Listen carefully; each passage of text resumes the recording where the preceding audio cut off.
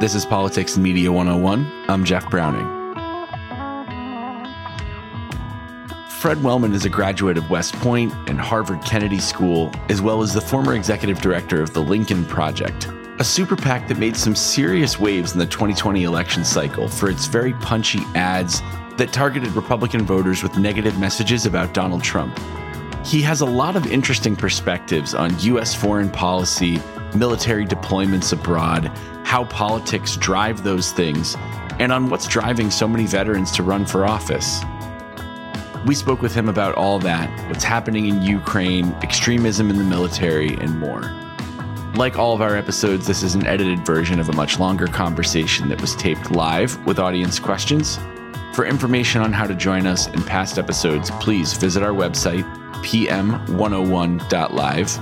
Please also take a second to subscribe on whichever podcast streaming service you're using right now so you don't miss our next episode on Friday featuring Olga Lautman, who's a researcher on corruption in Russia and Ukraine, as well as global organized crime. This interview was conducted by our co-founders Justin Higgins and John Gunnison.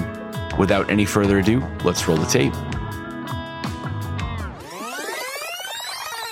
How honest is the military in the way they communicate to us? And I will be blunt. We had General Mark Kirtling on a while back, and we were discussing the Afghanistan drone strike that was errant. He was implying that without the New York Times investigative reporting, we may have not heard about it until 10, 20 years later. So from your experience, when you're watching maybe the news, CNN, MSNBC, Fox News on the Ukraine stuff, how big of a grain of salt do you take? Well, that's a tricky question. I mean, I think for me, I became a public affairs officer because General Petraeus thought I did a good job. So I ended up on TV when we were in Iraq the first time, and I made the anchor cry on CNN one day telling her a story about the Iraqis I was working with. I was conducting civil affairs in northern Iraq, helping build schools and villages. And so I became a spokesman, and they train us. They train the spokesman to be always honest. They train them to be, what they call maximum information, minimum delay.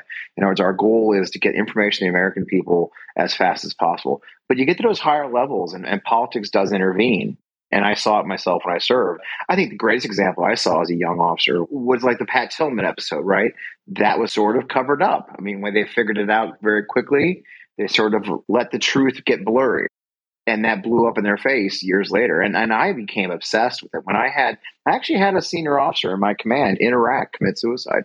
And I was deathly afraid that the same sort of narrative would occur where it was covered up. And I was very direct with the casualty assistance officer at his base. And look, you must tell the family he committed suicide. Well, we got to do an investigation. We know he was found in a locked room with his service weapon in his hand and a bullet through his head. There was no doubt that he committed suicide. And so what you do see, though, is sort of there's this hesitancy in the military to tell everything, much less than lying per se. I think what you see is, one, a factor of very, very tough information to find, right? There's a lot of classified things that go on. That drone strike is a perfect example. The information, the intelligence that led to the strike was probably classified all along. So how do you release information that's highly classified and do it in an unclassified way? Throw on top of that just the blurriness of war. Well, which drone strike was it? Do we know it was that one? I mean, war is very complicated. Fred, I've got a question for you about how you served in Desert Storm. Of course, we had this situation where the U.S. was kind of in its unipolar moment, and two relatively small countries got in a war. We had one larger country trying to annex the other, invade the other, and the U.S. responded by intervening with military force. And now we're in a situation 30 years later where the status of the U.S. in the global order seems very different. And especially after 2003, there's so much reluctance to even consider using military force in a situation like this one. Yeah. I don't mean this as a direct comparison to Russia. We're talking about a nuclear power. I'm not suggesting that Russia invading Ukraine is like Iraq invading Kuwait. But what if something like that happened today? Let's say Myanmar invaded Malaysia. Or someone like Saddam invaded Kuwait. Do you think that Desert Storm could happen today? Do you think the United States would consider actually militarily intervening in a similar situation? I think with the Biden administration especially, possibly. I mean, we would do it as a coalition. The problem is we have kind of gotten burned. We didn't necessarily go it alone in Afghanistan. We definitely went it pretty close to alone in Iraq in 2003, right? It's kind of like post-Vietnam where we were hesitant about any kind of war. That was the thing about Desert Storm. We used to say that it broke the post-Vietnam malaise of the military where there was such hesitancy. If you remember, Colin Powell was the Powell Doctrine, which is if we're going to intervene, we're going to intervene and win. There's no question about it. I think you may see the same sort of thing now after Iraq and Afghanistan, after 20 years of the global war on terror. I mean, I don't know if there's an appetite in America for yet another war, right? So there is going to be this hesitancy amongst the leadership to do that. There's the logistic part of it. You got to realize we do not have the military we had in 1989, 1990. That was the Cold War military. I mean, we sent 600,000 troops to the Middle East to fight Desert Storm. When we did OIF, the Iraq invasion 2003, I think we used a third of that. And we got damn lucky, to be candid. We didn't use nearly the combat power that we used in the first one. So that's the next question is, what are our capabilities? I mean, the standing army, the standing military is not nearly as big as it was in 1989. So there are factors that the leadership and the political leadership is going to have to consider before we intervene in these things. Is what is our capability to actually accomplish the mission? Will we do too little? I mean, you could make the case that when we invaded Iraq in 2003, we did it much like you can almost argue that Putin watched our invasion and followed it and learned the wrong lessons.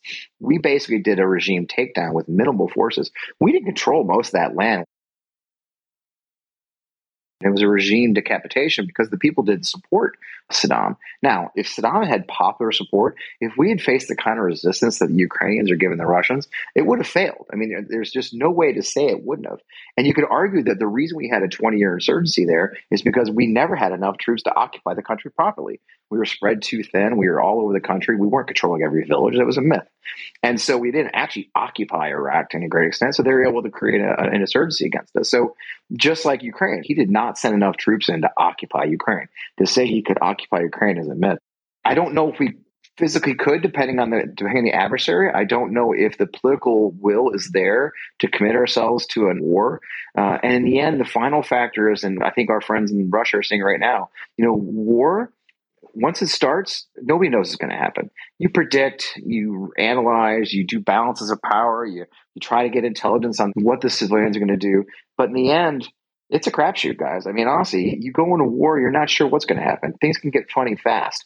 I mean, everybody forgets the march to Baghdad was interrupted by a 2-day sandstorm. That kind of shut us down. I remember huddling in the middle of the desert underneath the Black Hawk, wishing the wind would stop blowing. And who could predict that, right? So war, it sounds good, the best laid plans, but once you engage, once you cross that line and things start getting blown up, all bets are off. And I think that's what Russia is seeing now in Ukraine, right? And they had this great idea. They're going to rush in there and the people are going to collapse. And Zelensky, who's just a comedian, is going to flee the country. And the West, which is completely, fighting each other. Germany doesn't want to have defense. And Biden's weak because Trump told them that. And all that was wrong. I mean, we built an international coalition. The Ukrainians have fight in them and are fighting back. And so now here we are 2 weeks into a war that I'm positive Putin thought would be 3 or 4 days. You talked about how in the 2003 Iraq war, the U.S. did not commit as many troops as they really needed to stabilize the country. Only 100,000 when maybe it should have been 600,000, like you said. However, in the years since then, it doesn't seem like that's the takeaway that our leaders have digested. Instead, the mantra has been no boots on the ground, right? So in these situations where the U.S. has become involved in Libya, in Syria, in Yemen, it's often been about supporting others, aerial, the drone war in South Asia. It's been this reluctance to really commit a larger troop presence that could help stabilize any of these situations. So do you think that the U.S. has been approaching these situations wrong? Do you think that they've learned the wrong lessons from 2003? Or do you think that the public resistance to committing troops is an important enough reason to have the kind of restraint that they've been exercising? That is the reason, right? I think the unforeseen circumstances of having, when we put boots on the ground, everybody expects us to fill. Occupying Libya is a giant operation. Occupying any country. So what we try to do is we support with the strengths that we have, which is a very technologically advanced military that can do very precise bombing. There's things we can do that no one else can do. And then what we want to see is the people who are there on the ground, like the Kurds in Syria or the Libyan freedom fighters where they were, depending on the day, do the fighting instead of using U.S. troops and getting us bogged down into a quagmire we can't see the end of. Again, there just isn't an unlimited supply of American troops. Again, I'll tell you, one of the things I've been saying quite a bit, guys, is I don't know if you know, but the one thing they teach us in the military, and probably everybody, and I was an international relations major in college, is the 4 tools of power in the United States. There's 4 tools of power. DIME, we call it DIME. Diplomacy, informational, the military, and economic. Those are the 4 levers of international power that are available to a country. But you can honestly say that since 9/11 especially, it almost feels like the only one we've been using is M, right? I mean, it's just military. The only tool in the toolbox has been a hammer, right? And it was just a different size hammer. So it was maybe a small hammer, it was like drones. Maybe it was a big hammer. We invaded like Iraq. Hasn't the most used tool been sanctions for the last 10 years? Not in a combat situation. I don't think you've seen anything like we're seeing with Russia right now. The response to it wasn't necessarily a purely military one. We built, we can sanction alone, but to build an international coalition of sanctions has not been used that much. I think that's been our approach to Iran and North Korea, hasn't it? I would agree. Yeah, thank God. And diplomacy. We kind of went away from diplomacy a bit in this last administration. We're kind of going back to diplomacy. But I do think we're using at least all 4 pretty damn well with the Ukraine situation. I like seeing the full use. I like DIME. I don't want to just see military. 20 years of war is a really long time, guys. I mean, you got to remember, the global war on terror is the longest war in American history. It fought exclusively by a professional military. There was no draft. It was all volunteer military, which typically comes from their own military. I'm the son of a World War II veteran. My son joined. My son-in-law still serves. It was a long war on a very small segment of our population. And I think a lot of people are hesitant to join another war, for good and bad. The number of veterans in Congress has declined significantly over the last several decades. The way we can deal with some of the toxicity that we see within our politics right now is to recruit and actively support people who they were brought up and they were trained in this idea of saying we lead regardless of the politics that surrounds us. We want to endorse Republicans and Democrats. We want to bring people from various backgrounds, but the only common thread that they have is that they are military veterans and they pledge to be able to work with the other side in order to get things done. Right now, people are very frustrated by this level of not just confusion, but this level of stickiness and ugliness that our politics has now been able to exude. And the hope is that people who have worn the uniform and have worn the uniform with a core focus on supporting the country and its future are people that can help us break through that gridlock.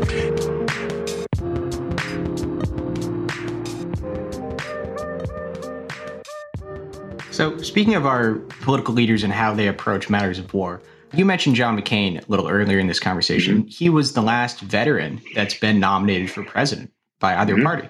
And that came at the end of a streak of 5 consecutive elections, where a non-veteran beat a veteran in a general election. And since then, neither party has even bothered nominating one. Why do you think that the U.S., which so often elected veterans, Eisenhower, in the past, George Bush, has moved away from even considering veterans as candidates for president? Part of it's laws of physics. There just aren't that many of us anymore. You have to remember that generation, the George H.W. Bush was a World War II vet. Up until the 70s, 80s, most of those guys were World War II vets and Korea vets. We're losing right now. Actually, that's out of date. We lost most of the Korea and the World War II veterans. They're just gone. When you had 25 million men under arms in that time frame, now, the total number of people who served in the 20-year global war on terror, I think, is just short of 6 million total in 20 years. That's not very many when you think the population of 330 million. So the veteran population has gone. I think 12 years ago when I started my company, Scout Comms, I believe there was 24 million veterans in America. Last time I checked, I think we just went under 16 million veterans in America, or 14 million. So it's just descending. Less than 7% of the population are veterans, and less than 1% of the population actually serves within the military in a modern sense. The average American doesn't even know somebody who serves. I wanted to kind of take a turn to the dark side, both with GOP politics, Trump, and also veterans. And specifically, during January 6th, there were a lot of veterans that participated in this. And then taking it a little step further, you had, of the 147 Republicans that voted to support the big lie, some of them were veterans. So I guess just from your perspective, you're a veteran. How does one person go from supporting the country to either trying to militarily overthrow Congress or voting to support authoritarianism? Well, wrap your head around the fact that on that day, 2 people died specifically, right? Brian Sicknick and Ashley Baderick. They were both veterans. They're both Air Force veterans. So literally on both sides of the line at the U.S. Capitol on January 6th, there was veterans and service members. Did you know that an actual active duty service, a Marine field grade officer, a major in the United States Marine Corps, actually held one of the doors open and let people in? And he's actually serving in Quantico, Virginia. It's one of the reasons I started my super PAC called the Beer Hall Project, which is about the erasure of January 6th. And these are things we have to consider. We've been warning for years, the DoD, that there's a huge problem with a growth of extremists in the ranks. There's a growth of, hell, way back in the 80s, we were dealing with gang members, white supremacist gangs. I actually had to inspect my troops in the 1990s to look for white supremacist tattoos, which was a thing. I mean, it's probably one of the greatest disappointments that at one point, 10% of all those arrested and indicted for crimes on January 6th were veterans. As I mentioned earlier in this conversation, we make up less than 7% of the population, which means there was not just normally the representative amount of veterans, there was more veterans than we should be at that day. And that should scare everybody, and it should certainly scare DOD. Positively, I think they were. I think that Secretary Austin is taking it very seriously. He's been investigating, by the way, much to the chagrin of the Republican Party, who have beat him up for the woke training. But we need to understand that there are extremists in the ranks. When it's rooted out, when it's identified, they need to be kicked out. But no, it's probably one of the greatest disappointments of my adult life, to be honest, is to see so many of my peers who have turned to misinformation and deceived by disinformation and turned even to violence against their own government. I think if we don't answer those questions, the whys and how to prevent that, we could be in very serious trouble as a nation. I don't know how I feel about the impact the Lincoln Project had, and I will tell you where I'm thinking, right? So on one side, I'm like, man, these ads are really rough and tumble, knock them down, drag them out. I personally really enjoyed watching these ads. I sent them to all my friends. I helped them go viral. And I'm like, well, maybe this is just getting lost in the noise and Trump derangement syndrome. But then I spoke to my next door neighbor who worked for the Trump administration relatively high up. And he said, he's from Georgia, he said that they were having an impact on the suburban voters. So I was wondering if you could give us a step back and an unvarnished take on the impact that you think the Lincoln Project had. Well, I'm biased, but it's funny. So we gathered out in Utah, Park City. We gathered quietly in Park City for the campaign, the last part of the campaign. And some of my good friends from West Point live out there, and they're quite progressive. And I remember them kind of going off like, what are you doing? These ads don't make any sense, blah, blah, blah. And I said, you're not my audience.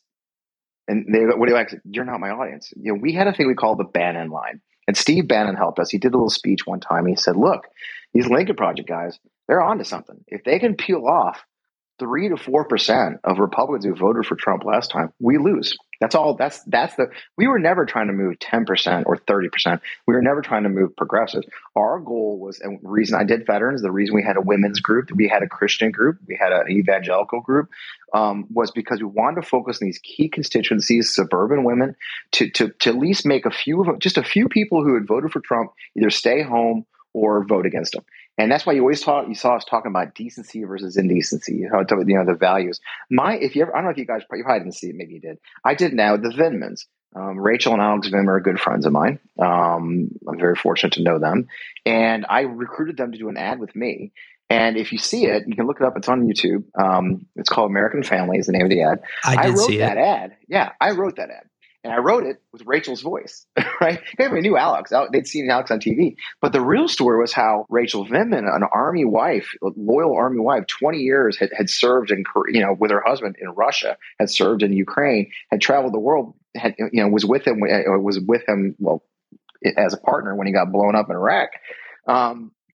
And was now her family suddenly under attack, getting hate letters and having cameras in their front yard. The most powerful man in the world smearing her husband and her family. So I wanted to tell that story to target suburban women. I made it a story where any woman who is a mother and any kind of tiger mom would see her family being attacked by the most powerful man in the world and question that.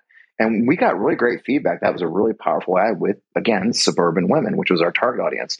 And so we were part of a coalition, and we didn't just do ads. I think the big mistake a lot of people make is they think all we do is ads. We had billboards, we had media, we had a Latin coalition, a Latina coalition. I'm very proud of one of the largest Latina coalitions from groups that are heavily liberal that still worked with us, to partnerships with like Midas Touch. We actually helped get door knockers for the Georgia Senate runoff. I mean, those are the things we did that weren't quite as spectacular that you saw on TV. But again, our goal was to reach and hopefully turn some 3 to 4% of Republicans that voted for Trump the last time. Did we succeed? Our numbers, some of the numbers, the more honest numbers have said yes.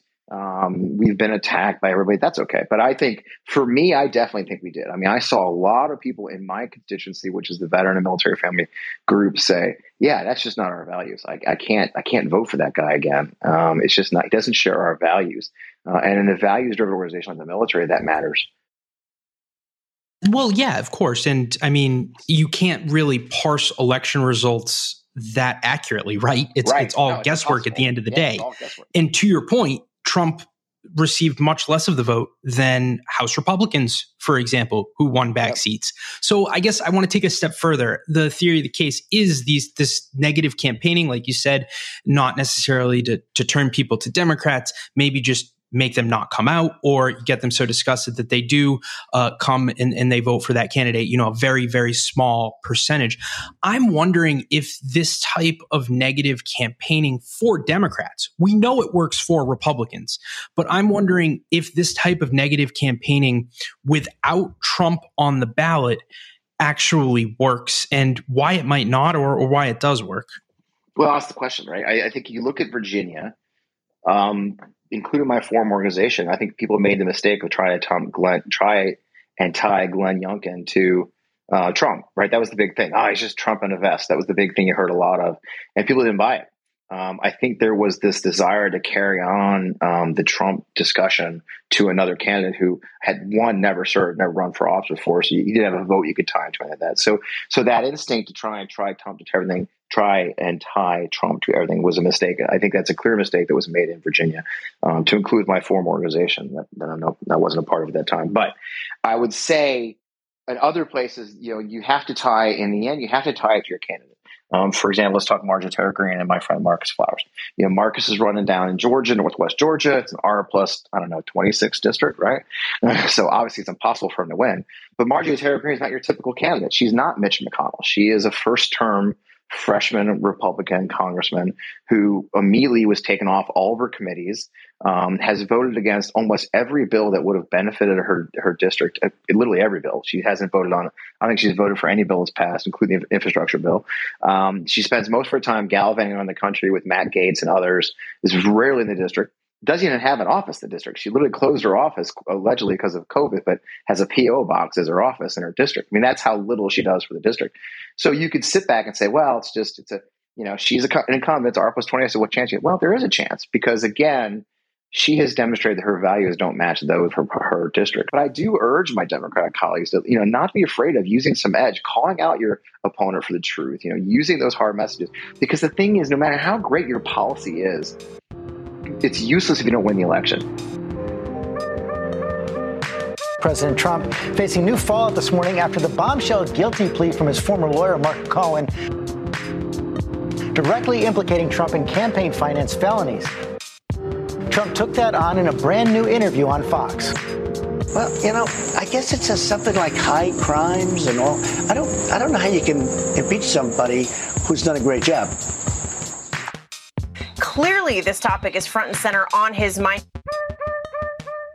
He was up in the middle of the night tweeting. He wrote, "No collusion, rigged witch hunt" at 1:10 this morning.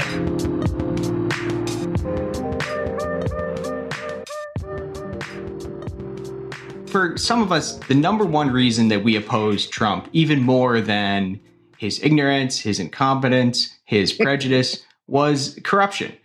We hated the fact that he was in the business of government and politics purely as a scam to make money. And we saw a lot of this in the campaign finance sphere, how the Trump campaign would put all of the money from the campaign over into outside consultancies and then take all of that money home in fees. And a lot of us are so frustrated by the way the entire campaign finance world operates after Citizens United. And so we look at, a lot of these outside groups, not just the Lincoln Project, but Midas Touch, which you also mentioned, and many of the other ones, we see a lack of transparency in the finances. And we sometimes wonder, is this a little bit of the same stuff that we're objecting to so much on the Trump side? Yes. Is that something that, that you can speak to? How can I not say yes? Yes, absolutely. There's no question about that. Now I tell you this, the Lincoln Project, that was one of the things. So, I took over as executive director, the day the John Weaver story came out. If you remember, on 1 February of last year, a story came out in the New York Times about John Weaver's just disgusting behavior with young men online.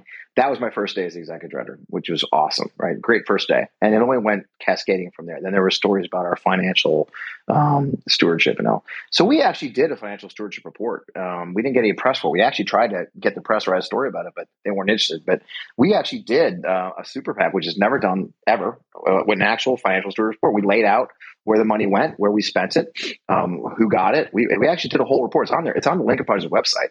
I was very proud of that. I stewarded. I was oversight of that myself. But that's a rare thing. You're right. Most of them, the way the rules are, they don't have to tell you where the money went. And it opens things like literally just now. I was reading a story. I don't know if you saw the story. Just came out about Sidney Powell, the Kraken lawyer, how she started this Defending America PAC or whatever.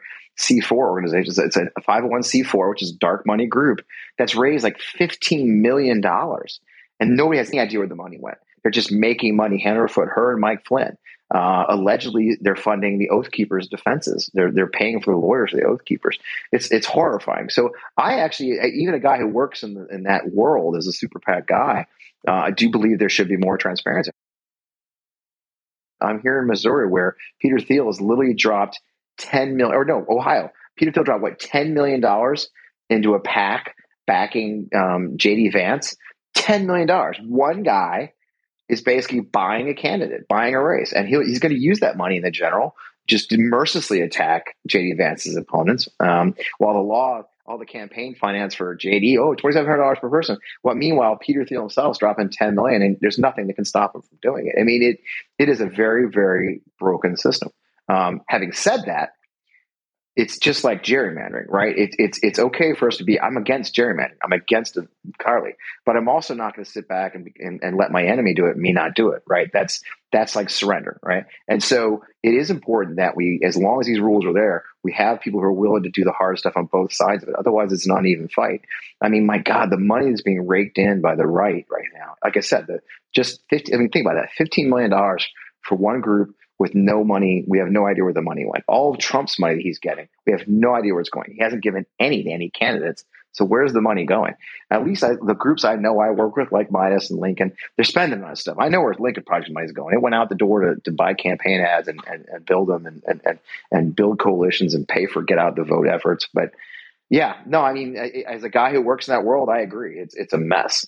It's very dangerous, and that has changed our entire political landscape. Because again, if you just find one sponsor who wants to buy a candidate, well, here you go. Eric Greitens. Look at Eric Greitens, for God's sake.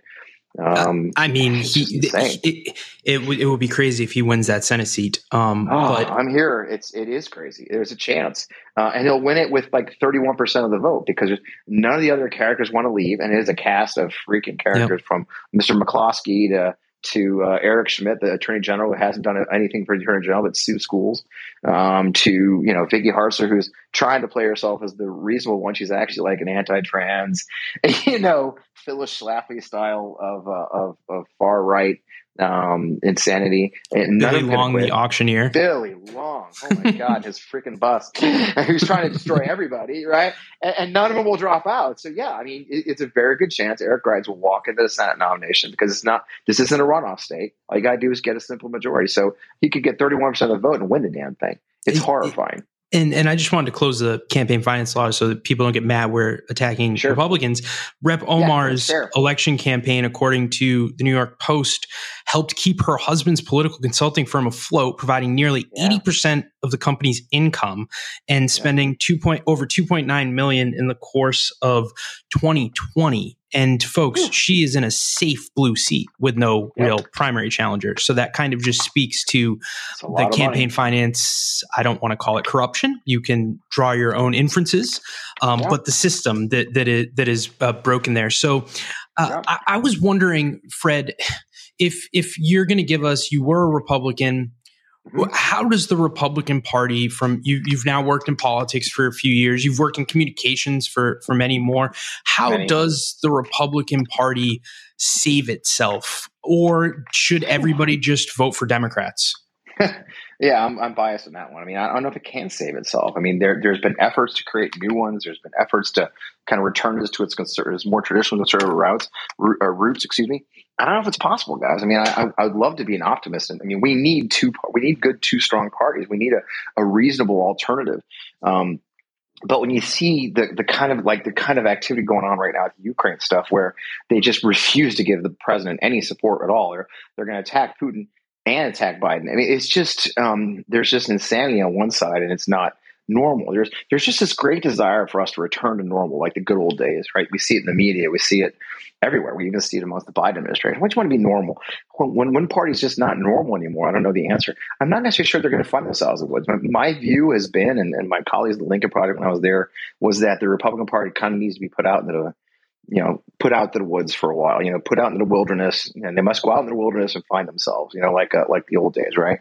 They need to go on a vision quest to figure out who the hell they are, because right now we don't have a party that should be trusted with government. We just don't. When you see today, I mean, look at just today, my God, the anti-trans activities going on in Texas, the law in Iowa that's actually Idaho. They're trying to make it illegal even for a family to leave the state to get gender-affirming care for their transgender child. In Missouri, a woman today introduced a piece of legislation just yesterday that if a woman gets an abortion in Illinois, that she can be sued. The whole bounty thing, $10,000 sued because she killed she's a Missouri resident, but she went somewhere else to kill a baby. This kind of insanity is really a march to autocracy, which is scary to talk about, but it really is. These kind of rules where using child protective services to go after families, the Don't Say Gay law. I mean, you're seeing some really crazy stuff coming out of these legislatures, many of them super majorities, that tell you we have a party that's not interested in governing all people. They're not interested in the best interest of all people. They're interested in their only constituency. And when a government becomes ruled by people who are only interested in their specific constituency, well, that's an autocracy. That's what Saddam did. Saddam took care of the Sunnis only, not the Shia and the Kurds, but just the Sunnis. That's a horrifying situation. I mean, say what you will about my colleagues in the Democrat Party, which I was not a member of for the majority of my life. I think they usually try to at least do the best thing for all Americans. And even my Republicans used to. They try to do the best thing for most Americans. I'm not necessarily sure I'm seeing the same thing anymore. So I got to tell you, just Mr. Operative thinks that I think the Republican Party needs to be put in the wilderness. We just need vote Democrat, get the best candidates possible. We have a big tent. Here in Missouri, we need whoever is the strongest candidate that could beat Eric Greitens needs to run and win. We need support. We need to hold our nose sometimes and just, they got a D, just vote for them, because that's all that they're doing. They just never vote for anybody but an R. That's how Winsome Sears won the lieutenant governor race in Virginia. She's nutty as hell. I mean, she's not. She's just something. She's something. But they just went straight R ticket, and all three of them got elected. So I think it's a very weird time. We are not going back to normal anytime soon. Well, that's, I think, quite a unfortunate omen then to end this part of the conversation. But perhaps it's a bit of reality. Well, we're going to go to our audience member up here. Duke has joined the stage. We want to check to see if Duke has a question to ask. Duke, over to you, sir. Thanks, John. Thanks, Justin, for hosting the room. Fred, glad to have you here. You spoke of having to engage with the super PACs because the other side has been doing this. And is there any concern from your end with this constant financial arms race with the current composition of the Supreme Court where there's not much hope to change Citizens United? So do you worry that the landscapes of campaigns and elections, the amount of money that's in it has enabled, strategists to micro-target voters in such a way that it's fundamentally changed, the elections? Do you have any concern for the future of democracy? Oh, I have 100%. Yeah, you're right on target. And not just the money part of it, the way we have, like you said, the way we've divided and the way we can spread misinformation just so quickly and so laser targeted, the manipulation of information, the information environment we live in. But no, I do. I do. I believe that the way that we've structured our elections, that it's so far from what the founding fathers had in mind, which was anyway, because it needed to. But it is. We're getting very close to not really having representative democracy. I do fear for our democracy. I'm not. I think we're too. There's an element of hubris in the United States that the bad things that happen in Germany, the bad things that happen in other countries will just never happen here. We're too good for it. But I think this is such a hubristic view. Certainly it can happen. There's nothing wrong with those other countries that somehow they're weaker or less than us. They're all the factors that turned Germany or Italy into fascist states could very much occur here. Why not? Why do we think we're special, that we're so different? One of the things my organization focused on, the Beer Hall Project, we call it the Beer Hall Project because of the Beer Hall push. In October 1923 or April 1923, Munich, Hitler tried to take over the government of Bavaria and then marched to Berlin, modeling his friend Benito Mussolini. It failed. But what he learned was, that wasn't the way to power. He would just manipulate the levers of power of the Weimar Republic and take power through the ostensibly democratic means. 10 years later, Hitler was the chancellor. A month later was the Reichstag fire. A month later was the enabling acts that turned him into a dictator. And we know what happened after that. And so I do believe that this is what we have to remember, is that since January 6th, the Republican Party especially has been doing all they can to roll back voter. You saw it in Texas in the primary. People going to vote and they weren't even on the rolls anymore. They've been removed. Even though they'd voted in the very last election, they were removed from the rolls for no good reason. All the absentee ballots being rejected, basically. So you're seeing efforts by our opponents to try and manipulate our electoral process, and all that's occurring.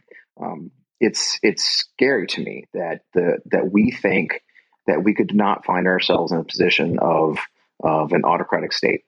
I spend every day of my life right now focused on that issue of what can we do to stop the march of time. It is campaign finance money.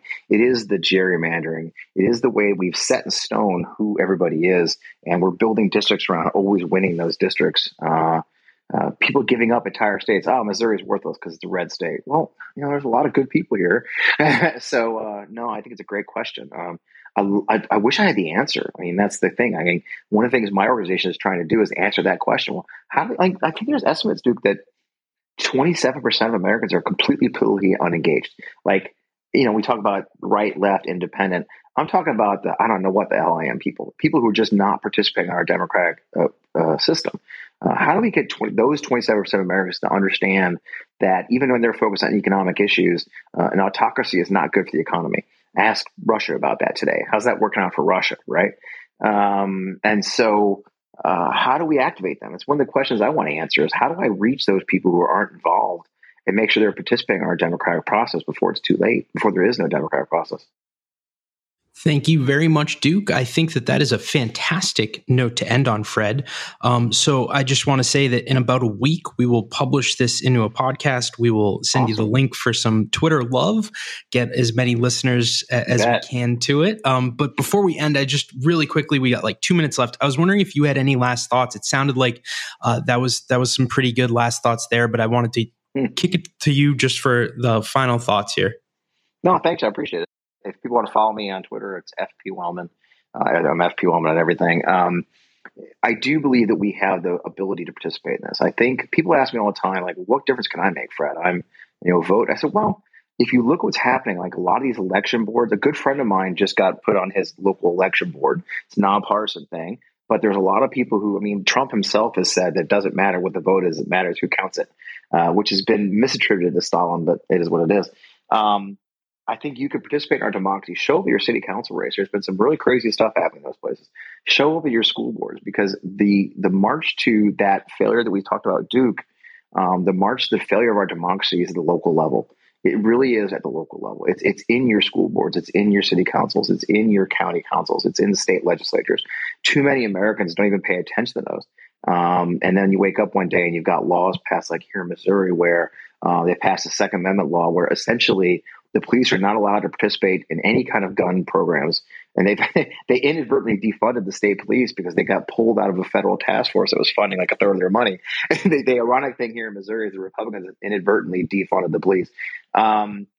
If you want to stop those kind of things, it really is happening at your local level. I always urge people, if the opportunity presents itself, please participate in your democratic process right in your own backyard. You don't have to spend a lot of money. You just have to show up sometimes. So that's the big thing I tell everybody is, get involved before it's too late. That's all we have for you today. Again, huge thanks to Fred Wellman, to our audience for their questions, and to you for being here. Like all of our episodes, this is an edited version of a much longer conversation that was taped live with audience questions. For information about how to join us, past episodes, and more, please visit our website, pm101.live. Please also take a second to subscribe on whichever streaming service you're using right now so you don't miss our next episode on Monday, featuring Olga Lautman, who's a researcher on corruption in Russia and Ukraine, as well as global organized crime. This has been Politics and Media 101, produced in partnership with Clubhouse. I'm Jeff Browning. On behalf of Justin Higgins, our co-founder, and our team, thank you very much for being here. We hope to see you and hear from you soon.